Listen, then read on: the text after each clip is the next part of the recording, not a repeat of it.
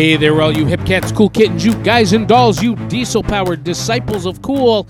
This is Tales from the Flip Side on the Dieselpunk podcast, and I am your host, the comic book-loving, time-traveling Dieselpunk prophet of pop culture, the artist also known as Big Daddy Cool, John Pica. You can call me Johnny.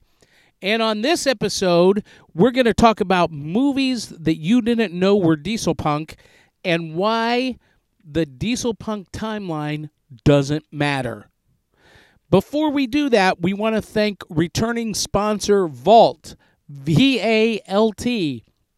V-A-L-T. Vault specializes in sexy password recovery. Let's face it, guys, passwords sometimes can be a pretty big hassle. How many times have you forgotten a password or typed in the wrong thing, locked yourself out of an account, yada, yada, yada? Happens to me almost on a daily basis. And Vault is here to help. They are a visual password manager.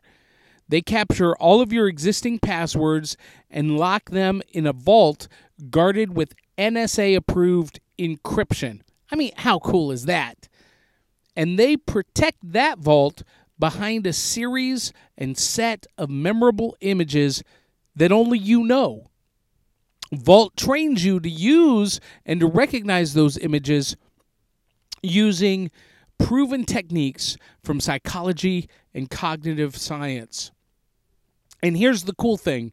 For all this sexiness, you can register as one of our listeners to win a $100 gift card. All you've got to do is go to vault.io/tales. That's VALT.io/tales,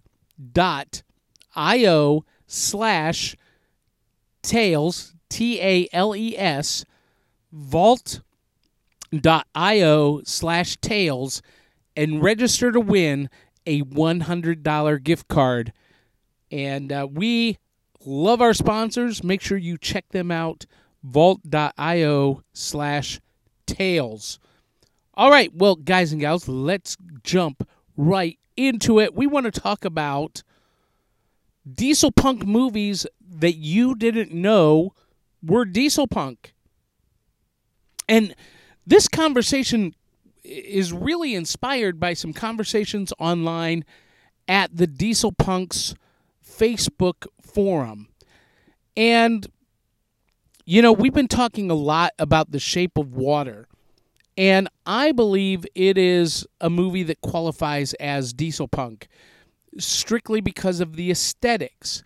Yes, it's set in the 60s, and yes, there are some cars and some of the suits and whatnot that are directly from the 60s, but the overwhelming aesthetics in the movie, from the movie theater to the laboratory to the clothing that's worn by most of the people in the movie, to the hotel room, the diner, it's overwhelmingly diesel-era aesthetic. So I consider Shape of Water a Dieselpunk movie. And congratulations, by the way, to Guillermo del Toro. He won the Academy Award for Best Picture, Best Director, and and I believe Best Score. Well done, and Dieselpunk has arrived in Hollywood. But, you know, this conversation spun off, and, you know, a lot of people are taking me to task for calling it a Dieselpunk movie. And one of the conversations came up, I'm going to treat myself to a cool beverage. One moment.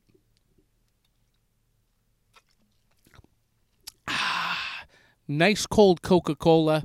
They are not a sponsor, but I love them. So this conversation came up on the Dieselpunks forum or Facebook group. Someone posted that they were rewatching Atlantis, the Disney animated film, and commenting about how Dieselpunk it seems.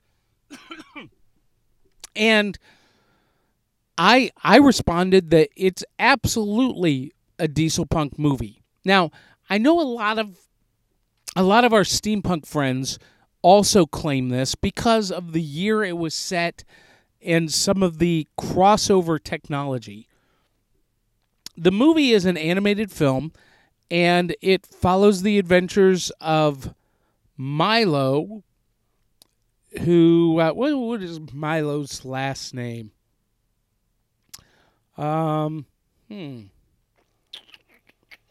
Michael J. Fox plays Milo. Anyway, Milo is leading a team to find the lost city or lost continent of Atlantis. It is set in 1914, and it also stars Cree Summer, James Garner, Leonard Nimoy, Don Novello, Phil Morris, Claudia Christian, Jacqueline Obradors, and Jim Varney in his final role before his death. You remember Ernest. Anyway, it's set in 1914, and the visual aesthetics of this thing, the visuals were designed by one of us, one of the people in the Dieselpunk community, and that's Mike Mignola. And Mike Mignola is best well known as the creator of Hellboy. He did Gotham by Gaslight, and just his mark visually in geek culture is indelible.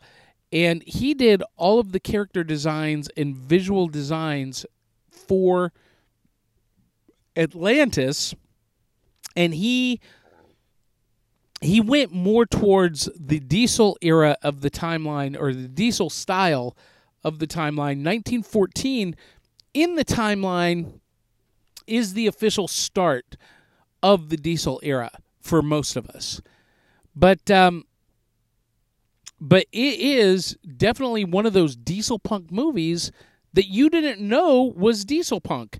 And so it started me thinking about other movies that might fit into the same category.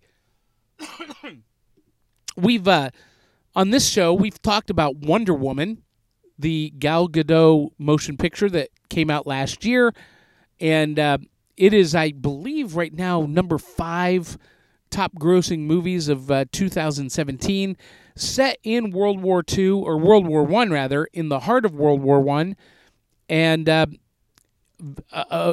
visually aesthetics. The aesthetics are definitely the Jazz Age, World War I aesthetics, and what makes it Dieselpunk, though? Same thing that Atlantis does. So, you could say, okay, so it's set in the 1914. It's set in World War I. How does that make it Dieselpunk? Well, they're both super steeped in science fiction and fantasy, and you've got this countercultural, push against the status quo element to the stories. In the case of Atlantis, the adventurer's spirit, and then the daughter of the high priest has to thwart his, evil schemes. Anyway, but the main thing is the science fiction and fantasy for me.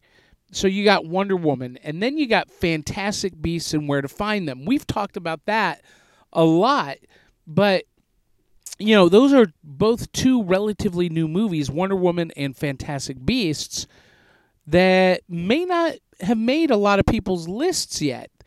But Fantastic Beasts, set in the 1920s, New York City, it has magic. So there's your science fiction and fantasy. It deals with the magical world of Harry Potter, basically, and visually stunning, just perfect. And the double lapel vest that Colin. Why can I never remember his last name? Anyway, the double lapel vest that he wears, I gotta have it. But it's solidly, in my opinion, a Dieselpunk film. And then there are a few others that maybe you've never thought of. Like, we talked about Atlantis. Well, let's talk about some other animated films, also from Disney, that have a Dieselpunk aesthetic, and that I would submit are straight up Dieselpunk.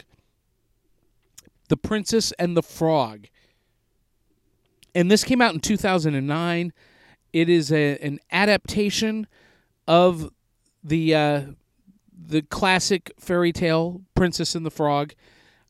It was the 49th Disney animated film, and it's the Brothers Grimm fairy tale, The Frog Prince. That's what it was, it is set in 1920s New Orleans and tells the story of a hardworking waitress named Tiana who dreams of owning her own restaurant. And after kissing a prince who has been turned into a frog by an evil voodoo sorcerer, Tiana becomes a frog herself and must find a way to turn them back into human before it's too late.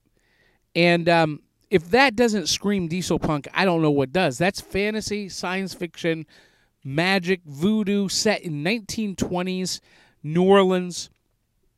You got the music, you got the jazz, you got the clothing, the style.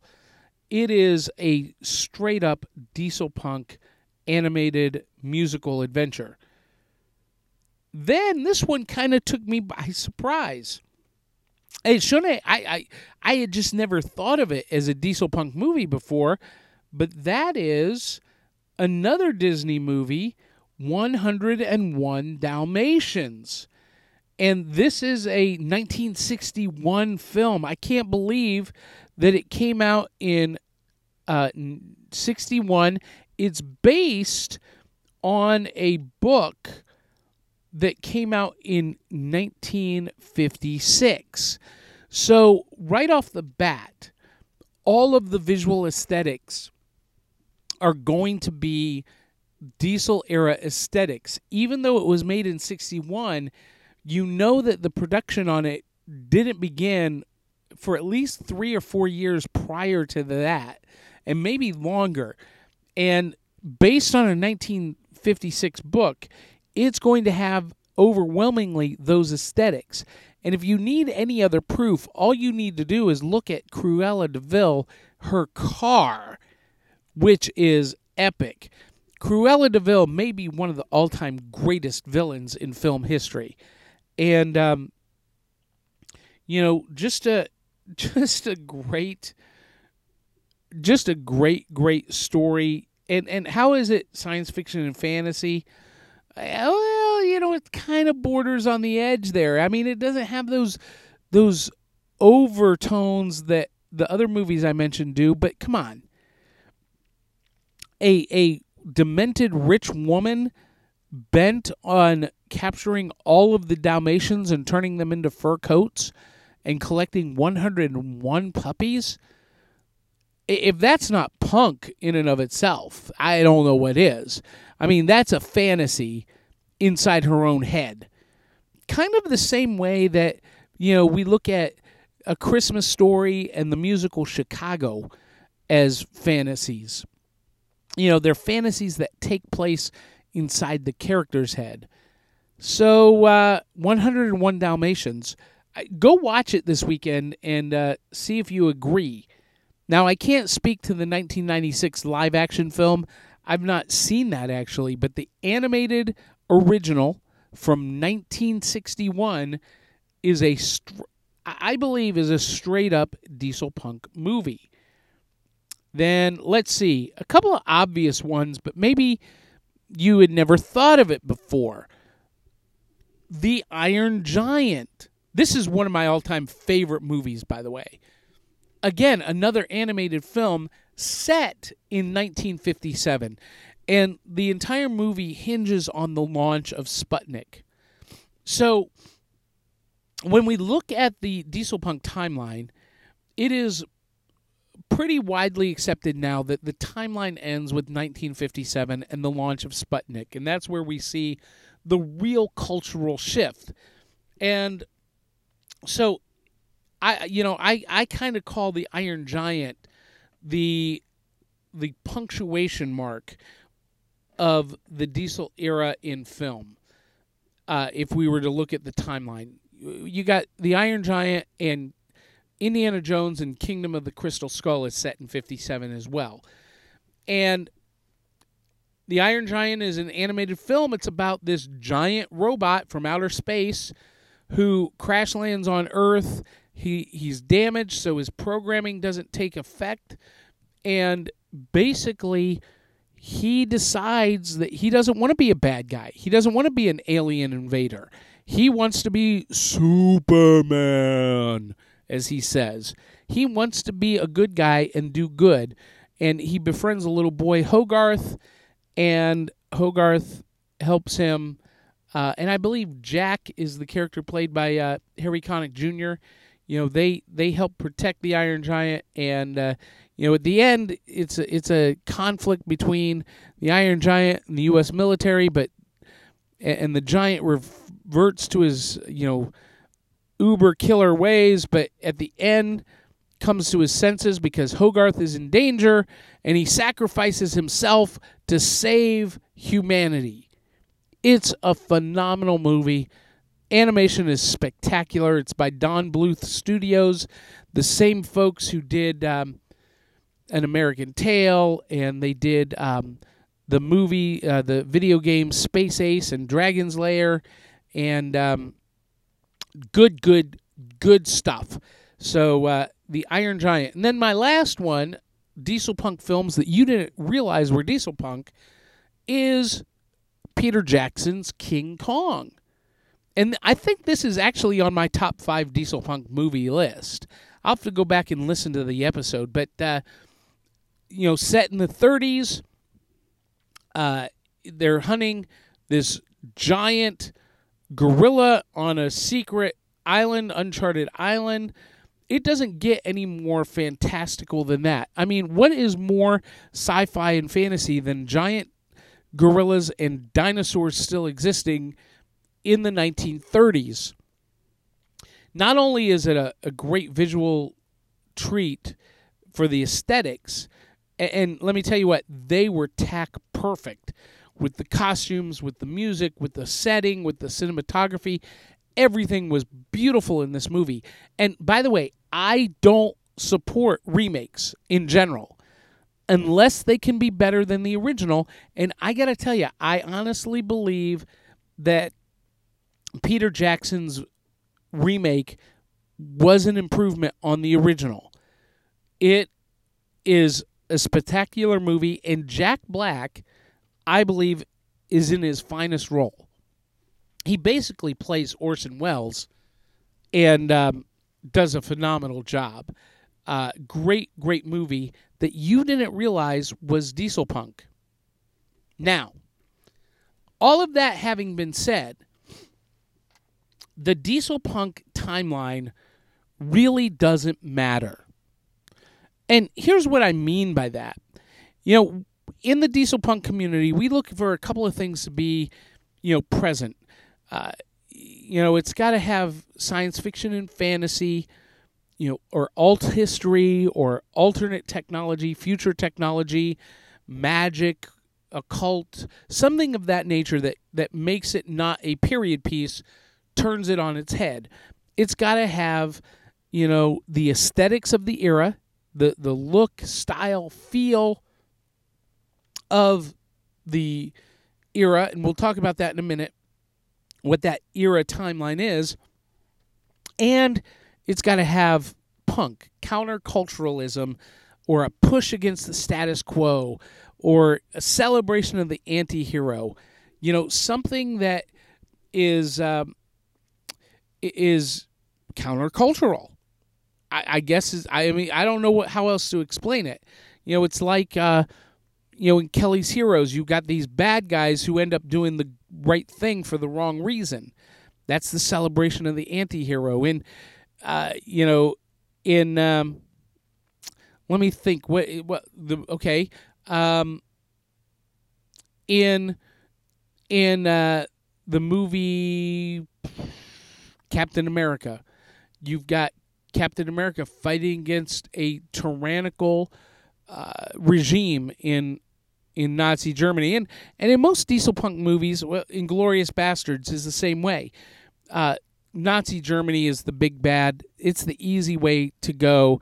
You've got this tyrannical government spreading across the globe, and at one point, the rest of the world was really the resistance against it.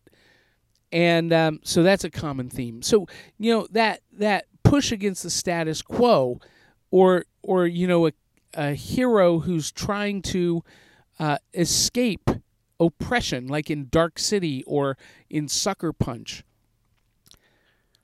But I'm going to submit to you that the era doesn't really matter. The timeline, the dates don't really matter. The timeline that Dieselpunks look at to define their genre is, like I said, 1914. And depending on who it is, they might push it later to 1917, 1918. We're looking at the sinking of the Titanic, the opening of the Panama Canal, the start of World War I, America's entry into World War I, all the way through 1957. 1957 is the launch of Sputnik. Now, some people are going to say, well, really, that timeline ends at 1945 with the dropping of the atomic bomb in Hiroshima and Nagasaki, and 1945 on starts the atomic age. I'm going to submit to you my hypothesis. 1945 through 1957, yes, is the atomic age. It is the ushering in of atomic energy and atomic power. However, it is not its own separate genre punk. It is part of the Dieselpunk timeline. And much like we consider Decopunk, the retro punk of the 20s and 30s, the Art Deco focused punk, to be part of the Dieselpunk timeline, atomic punk or atom punk is the back end bookend of the Dieselpunk era, the historic era. And so I submit that all Decopunk is Dieselpunk, but not all Dieselpunk is Decopunk, in the same way that I would submit all atomic punk or all atom punk is Dieselpunk, but all Dieselpunk is not atom punk. And here's my justification for that. Although Nagasaki and Hiroshima and the dropping of the atomic bomb was a huge technological advance, there wasn't the same kind of cultural shift. We didn't see the cultural shift until 1957. And what was the difference? Even though the atomic bomb was a huge step forward in technology, we had seen technological leaps all through the diesel era. It was terrestrial. It was still confined to our blue ball in space. But once we broke the confines of gravity and ventured into outer space, the game changed, because now it wasn't technology confined to our terrestrial realm. We could go to the stars. And at that moment, there was a cultural shift, because now everything was possible. Nothing was impossible.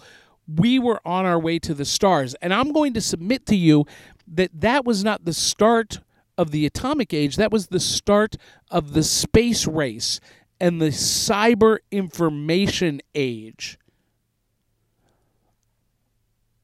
Cyberpunk is futuristic. I don't know what you call the era between 1957 to the present, other than contemporary, maybe space punk, infopunk. Ooh, I like infopunk a lot. I don't know that it really can be punk because it's not retro. I don't know. But my point is that we don't see that shift culturally planet-wide until 1957. 1957. And so I'm going to submit that Atom Punk is not its own thing. Atom Punk is part of Dieselpunk. But let me take this a step further. I'm going to say that the timeline really doesn't matter because it's really all about aesthetics. And I've seen some people online on Facebook recently kind of getting hung up with, calling something Dieselpunk if it's not actually set in the era, in the years that, we establish as the historical timeline. And the historic timeline is just there as reference. The timeline informs the aesthetics, but something doesn't have to be set in that time to be considered Dieselpunk. And there are some great examples of Dieselpunk outside the historic timeline, and I'm going to submit that Shape of Water is one of them. And then there are other Dieselpunk stories and genres and mediums that we don't know when they were set, like Batman the Animated Series or Batman 1989 for that matter. It is contemporary Dieselpunk outside of the Diesel era. I would submit to you Dark City. We don't know. We don't know when that happened. It could be in the future. It could be in the past during the era. We don't know because it doesn't matter. Legend of Korra, it's Dieselpunk straight up. But we don't know where in the timeline that fits. It could be in the far past. It could be in the far future. We don't know because it doesn't matter. What matters is that the aesthetics and the style is there. Because unlike, as I understand it, steampunk is kind of identified as a genre where technology stopped progressing past the development of the steam engine. Style and aesthetics may have progressed or whatnot, but all technology is based on that steam engine. And while the same was kind of true with Dieselpunk in the early years, the genre has morphed quite a bit over the last 5 years especially. And now we look at it more from an aesthetic and a style standpoint. And I would submit to you that Dieselpunk, the difference is that Dieselpunk, the aesthetics stopped. Fashion stopped moving forward. Music stopped moving forward. Technology continued to progress. And that's why we have future tech and we have ray guns and we have, cell phones and holovisors and floating cities and flying cars in the Dieselpunk genre. But the style is what remains constant and consistent. And so I'm going to submit to you that where a Dieselpunk story is set, what year it's set, really doesn't matter, and it has no bearing on its definition or category as Dieselpunk. Yes, we draw inspiration from the mid-19th century or mid-20th century, pardon my French, the 19 teens through 1957, which historically speaking is a very narrow window. When you're looking at steampunk, that's the 100 years before. We're talking about 50 to 60 years total for the Dieselpunk timeline. It's a very, very small sliver in American and world history. But ultimately, all that timeline does is inform the style and aesthetics. Where the year that the story is set in, the place it's set in, is irrelevant. And that applies to board games, video games, movies, books, any storytelling genre. As long as it has science fiction and fantasy of some form, it has the visual aesthetics of the era and style of the era, the feel of the era, and it has punk, counterculturalism, push against the status quo, celebration of the anti-hero, then it qualifies as Dieselpunk. I hope that clears some things up for some folks, and I would love to hear your comments about my assessment of what is Dieselpunk and the movies that you didn't know are Dieselpunk. You can send me an email directly at BigDaddyCool@BigDaddyCoolShows.com. While we're talking about that, go to BigDaddyCoolShows.com. Find out where you can see me live next and read my book, Big Daddy Cool, The Adventures of Big Daddy Cool and the Bombshell Kittens. It's Tales from the Flip Side from Pro Se Press, available on Amazon, Barnes & Noble, iTunes, wherever books are sold. And, of course, if you like the show and you like the product that I'm producing here on the Dieselpunk podcast or as a solo podcaster on Tales from the Flip Side, drop us a tip in the digital tip jar at patreon.com/BigDaddyCoolShows, and that would be awesome. Visit our sponsor, Vault, vault.io/tales.